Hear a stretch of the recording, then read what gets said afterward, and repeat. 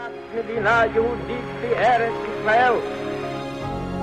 date which will live in infamy. Both of those projects, initiatives, got off the ground because of the Ger Rebbe. For the 11 Olympic team members slain in West Germany, the Olympic Games... Zugerecht waren Brüder in Amerika. Schon 1000 Shabbos at the Skitzal. Out of the 24 who were killed were Americans who had come to learn in Hebron.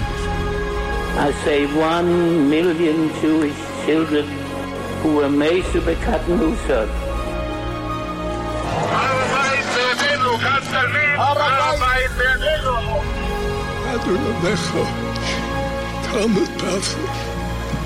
Whoever heard such beautiful words? It is never too little. It is never too late. And it is never enough. Jewish History Soundbites, bringing alive the world of our glorious past. Here is our host, live from Jerusalem, Jewish historian and tour guide, Yehuda Geberer. Yehuda Geberer with Jewish History Soundbites, and this episode, which is part 2 in the story of the Jewish history in Toronto, in our ongoing series of great American and, I guess, Canadian Jewish cities. So this part 2 has been generously sponsored. Lili Nishmas Zev ben Elchanan Avigdor and Daniel ben Mordechai Rubenstein and Shlomo Yehuda ben Moshe Eugene Cohn, who were both, the latter two, who were both very instrumental in building the Frum infrastructure and Yiddishkeit in Toronto after the war.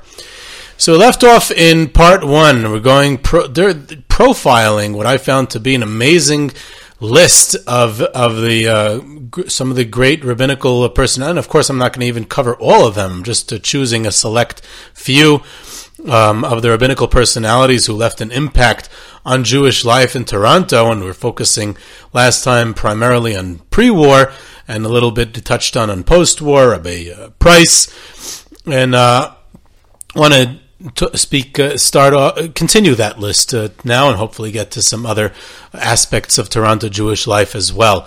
One of the interesting rabbinical dynasties, as it were, almost, who made it to Toronto was Rabbi Dov Yehuda Shochat, who was actually born in 1905 in Telz, and he was a student of the Telz Yeshiva. He was a close student of Rabbi Yosef Leib Bloch, and he was involved in the publishing of his rabbis. He was later a rabbi in Switzerland, and that's where he spent the war years. And then he was also the rabbi in Holland, in the Netherlands. And then they moved to Toronto in the 1950s.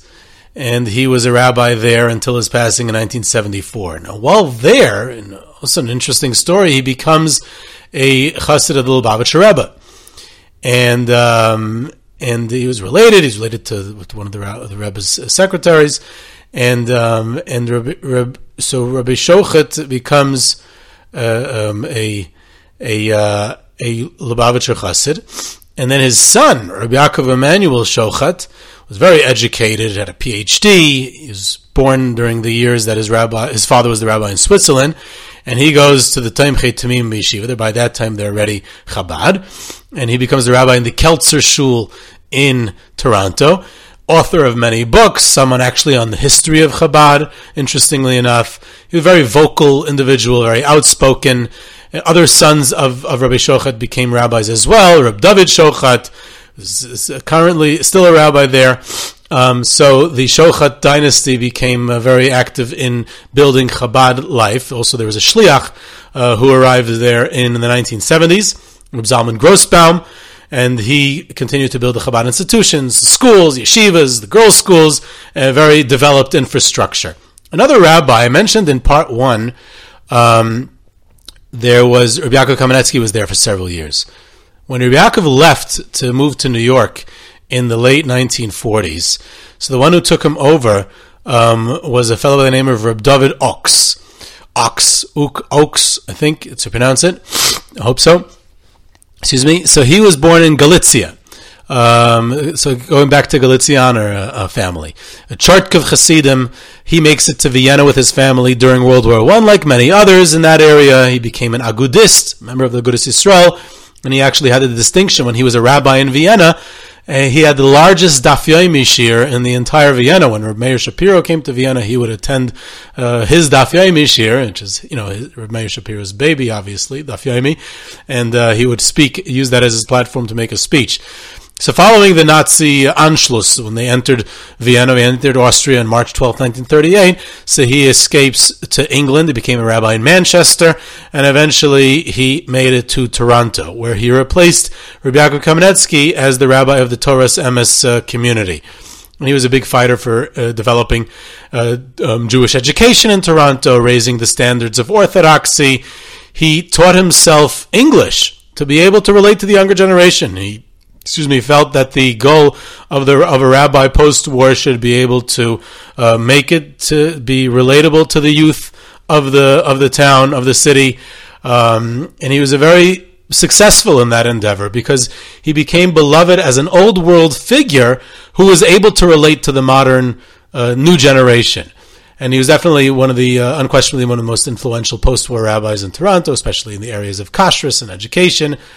I got to say that there's so many rabbis who made an impact in Toronto. There's been a book written about the prominent sages of the city of Toronto, and you can purchase that book and see all the different stories there. And obviously, I won't be able to get into all of them, so I'm just going to continue giving a sampling of some of the gems that I was able to find. Another rabbi who's buried in Toronto, actually, also. A lot of these rabbis are buried in the cemeteries of the Jewish cemeteries of the city. So Avram Shmuel Tzvi Silverstein, who came from Radomsk, a grandson of Radomsk Einikel. And he was a rabbi in Poland, in Radomsk areas of Poland, before he immigrates to Toronto in 1928, and he became one of the heads of the Vada Rabbanim, which was being organized at the time. And shortly afterwards, he immigrated to Israel, which was Palestine then, but he came back. He returns to Toronto a couple of years later. It didn't work out in Palestine. So he remained there until 1951, till his passing. He wrote several Sfarim. Then one of the central prominent rabbis in Toronto, who I mentioned in passing in part one, was Rabbi Gedalia Felder. And he was born in Galicia in 1921. He studies in the Radomsk Keser Torah Yeshiva, but his father brings the family over to Toronto in 1937 when he was a teenager. So who does he study by? By our hero from part one, Rabbi Avram Aaron Price, in the Torah's Chaim Yeshiva, and he's the one who he received smicha from. In the 1940s, he was rabbi of several small towns in Ontario. He also served as a chaplain in the Canadian Air Force. I didn't even know that Canada even had an Air Force, but apparently they do. And then he returns to Toronto by the end of the decade. And he becomes the rabbi of the Galizianer Shemrei Shabbos Shul, and he teaches Torah at the Torah's Chaim Yeshiva. And he was involved with the Eitz Chaim, which also I'll get to. He ran the Vad HaKashrus. He was affiliated with the Mizrahi. Toronto was very prominent, actually, in its Zionism, across its leadership, rabbinical leadership, and lay leadership, and the rank and file also. Very interesting, another phenomenon.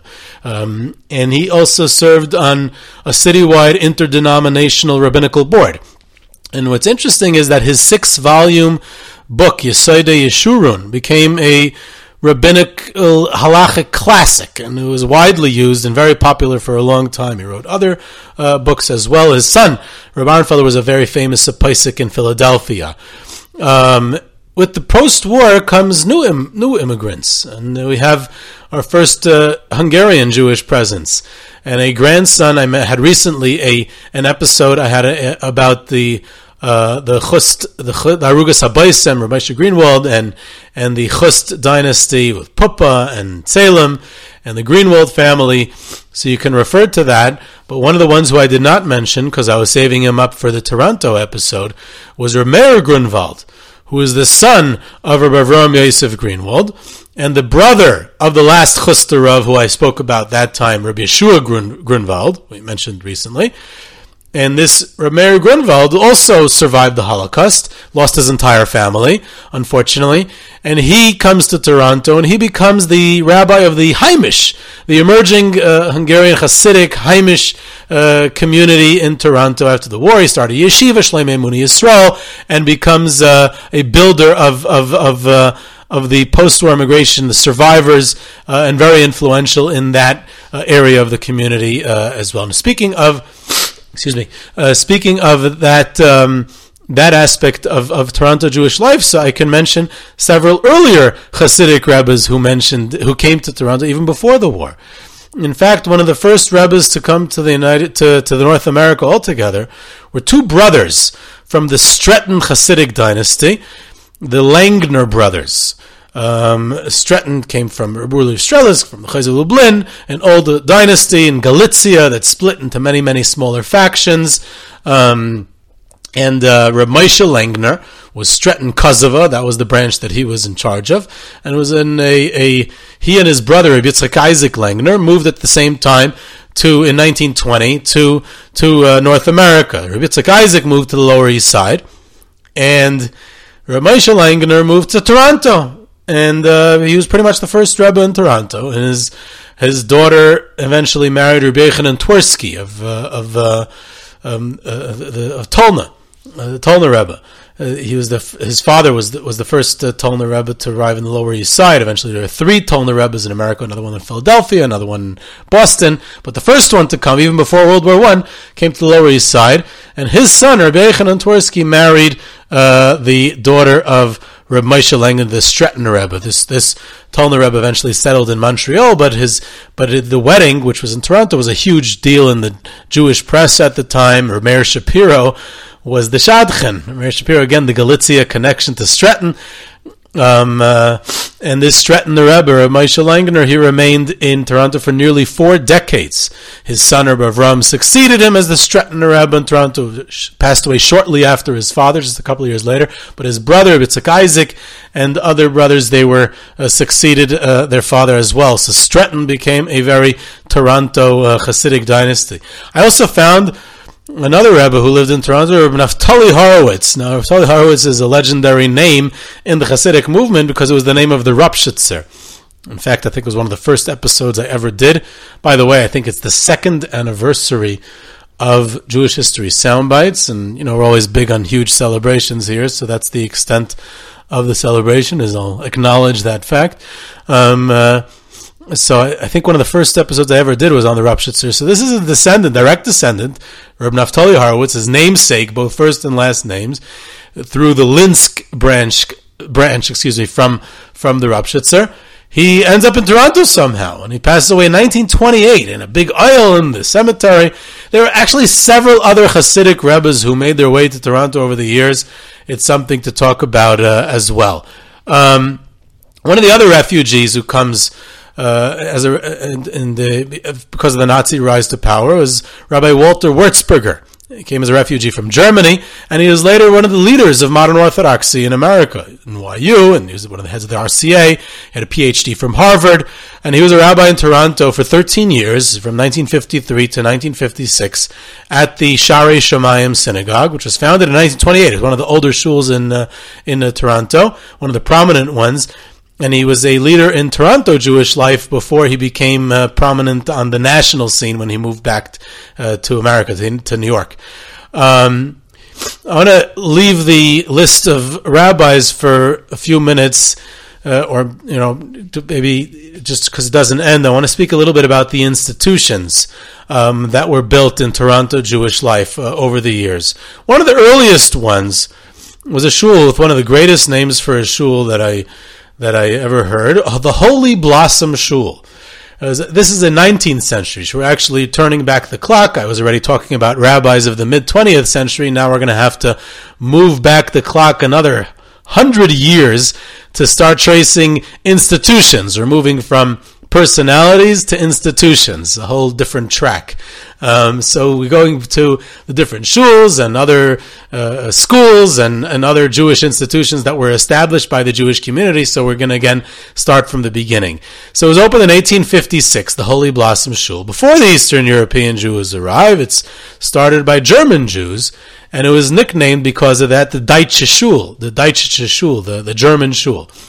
And originally it was Orthodox, and it was actually one of the original donors stipulated that the Sefer Torah that they're donating to the shul is on condition that it remain Orthodox, which it did not fulfill because it became Reform in the 1920s. But for the first 60, 70 years, it was a very gradual process. It sort of became Reform over the years. Once it became Reform, so the rabbis, there was a Rabbi Barnett Brickner, and then later Rabbi Maurice Eisendrath. The latter, Rabbi Eisendrath, when he's hired as the Reform Rabbi of Holy Blossom in the late 20s or early 30s, so he was shocked when he arrived because officially this is a Reform temple. And yet, because it was such a gradual process of turning an Orthodox shul into Reform, it didn't happen in one day, and it wasn't originally built that way, so it was very gradual. So many congregants still covered their heads during prayer services, which is, unheard of in a Reform temple. So he helped that shift towards Reform. His response was to walk in on Rosh Hashanah bareheaded, to show that this is a Reform temple and we don't do these Orthodox customs of covering the hair. One of the early important institutions established in Toronto was the Eitz Chaim schools. It's well over 100 years ago, much older than a century old. It was early years of the 20th century. It was started as the first cheder in Toronto. Rabbi Yudel Rosenberg, who I mentioned in part one, was involved. It was housed in the Elm Street Shul. And it started as an afternoon school, as most of these types of day schools originally did. They were not full hours, but it was following public school hours. Reb Leibish Noble was one of the early rebbes there for many decades. In 1917, it got its own building, and it became an official school. 1921, with Rabbi Yehuda Leib Graubert, who I mentioned in part one, with his arrival, so he oversaw the school, and that's when it starts to change. He really builds it up.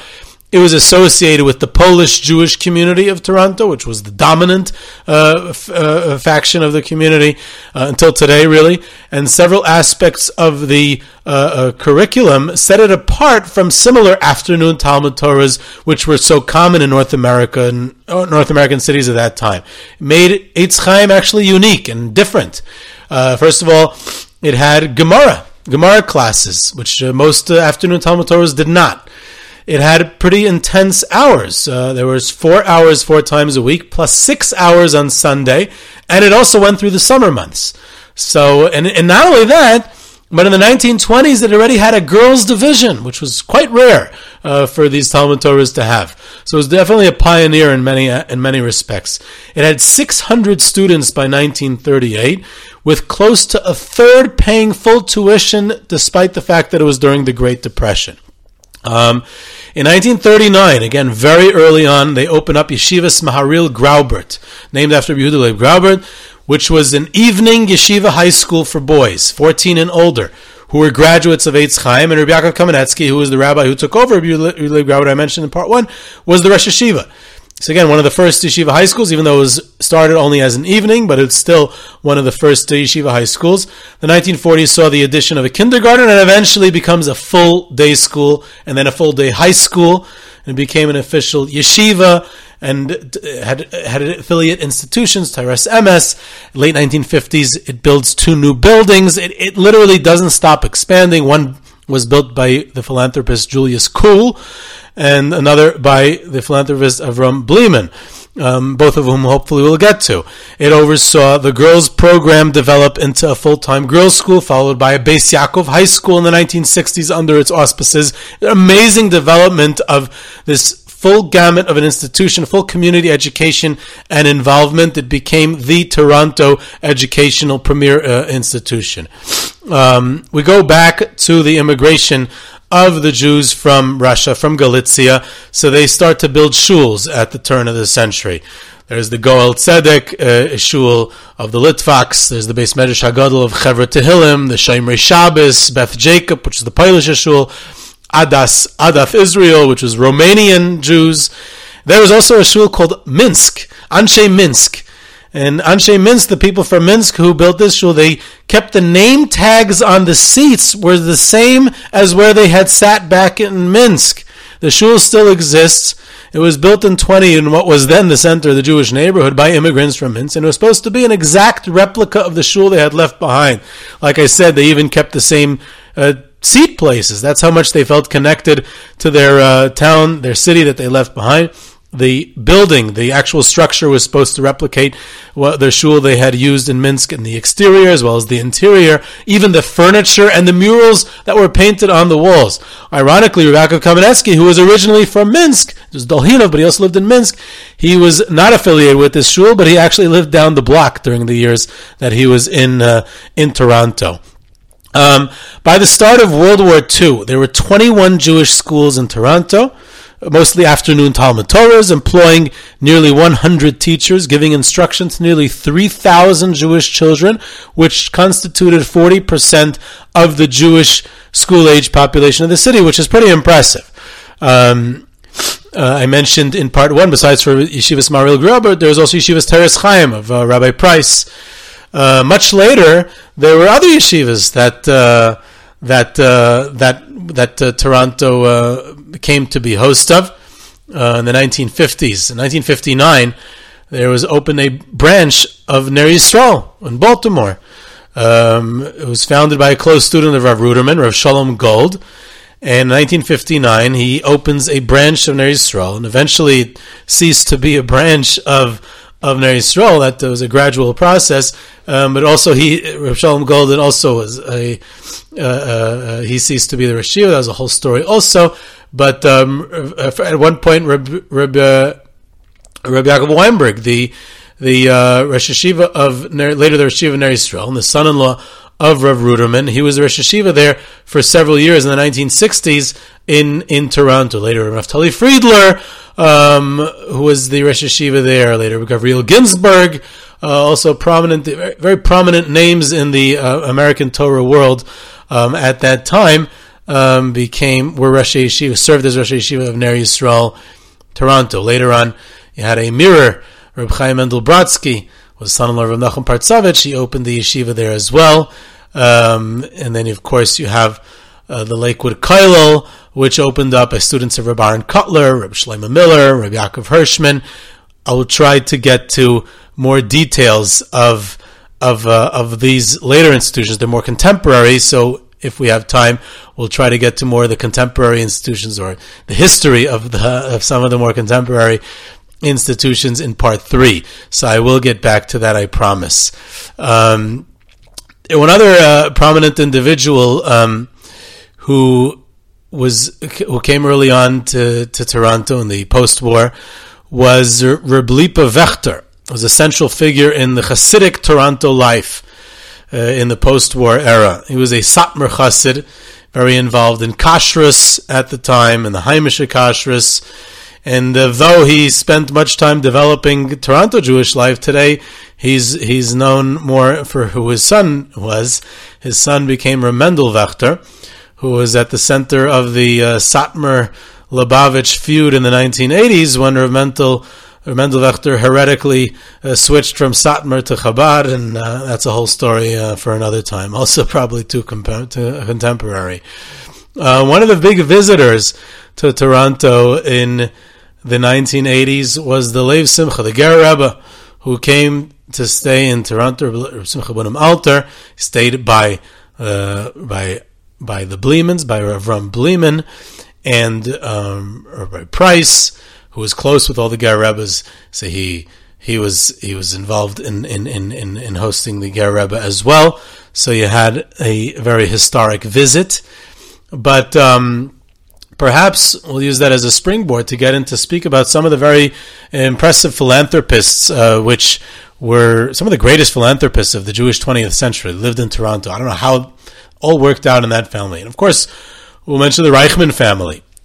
they deserve their own episode one day. We'll have to get to them in their own, the story of the Reichman family. Such a fascinating story, especially the mother, Rini Reichman, and her legendary rescue activities during the Holocaust. So Sam and Rini Reichman, who are from Vienna, they escaped to Hungary and then to Morocco, and Tangier in Morocco. And Rini Reichman's rescue activities became the stuff of legend during the Holocaust, which the whole story. But they moved to Toronto in the post-war, and they become very successful in the business industry and then later in real estate. And Paul Reichman emerges as one of the greatest Jewish philanthropists, builders of Torah, supporter of Jewish causes in the world. Locally in the Toronto Jewish community, but also worldwide. So we'll definitely have to talk about the Reichmans on their own merit one day. But another amazing Jewish philanthropist is Joe Tannenbaum. Joe Tannenbaum, Toronto philanthropist. His father, Abraham Tannenbaum, immigrated from Parchiv in Poland, not far from Lublin. And he comes to Toronto, he goes into the scrap metal business, then into steel production, and then real estate, and eventually bridge building and related industry. A huge business empire. Brings in his sons when they're teenagers. Eventually the sons separate into two different branches of the business. But Joseph and Max Tannenbaum were both community activists and philanthropists, and they joined their father's business essentially as children. They're especially active in the Knesset Israel synagogue, which their father had founded, and the Eitz Chaim schools, which I mentioned. Joe Tannenbaum went on to become one of the most prominent Jewish philanthropists in the world, supporting anything and everything in Israel, in the United States, and in Canada, of course, and beyond. Every conceivable institution has a plaque for Joe Tannenbaum. Why did he want a plaque?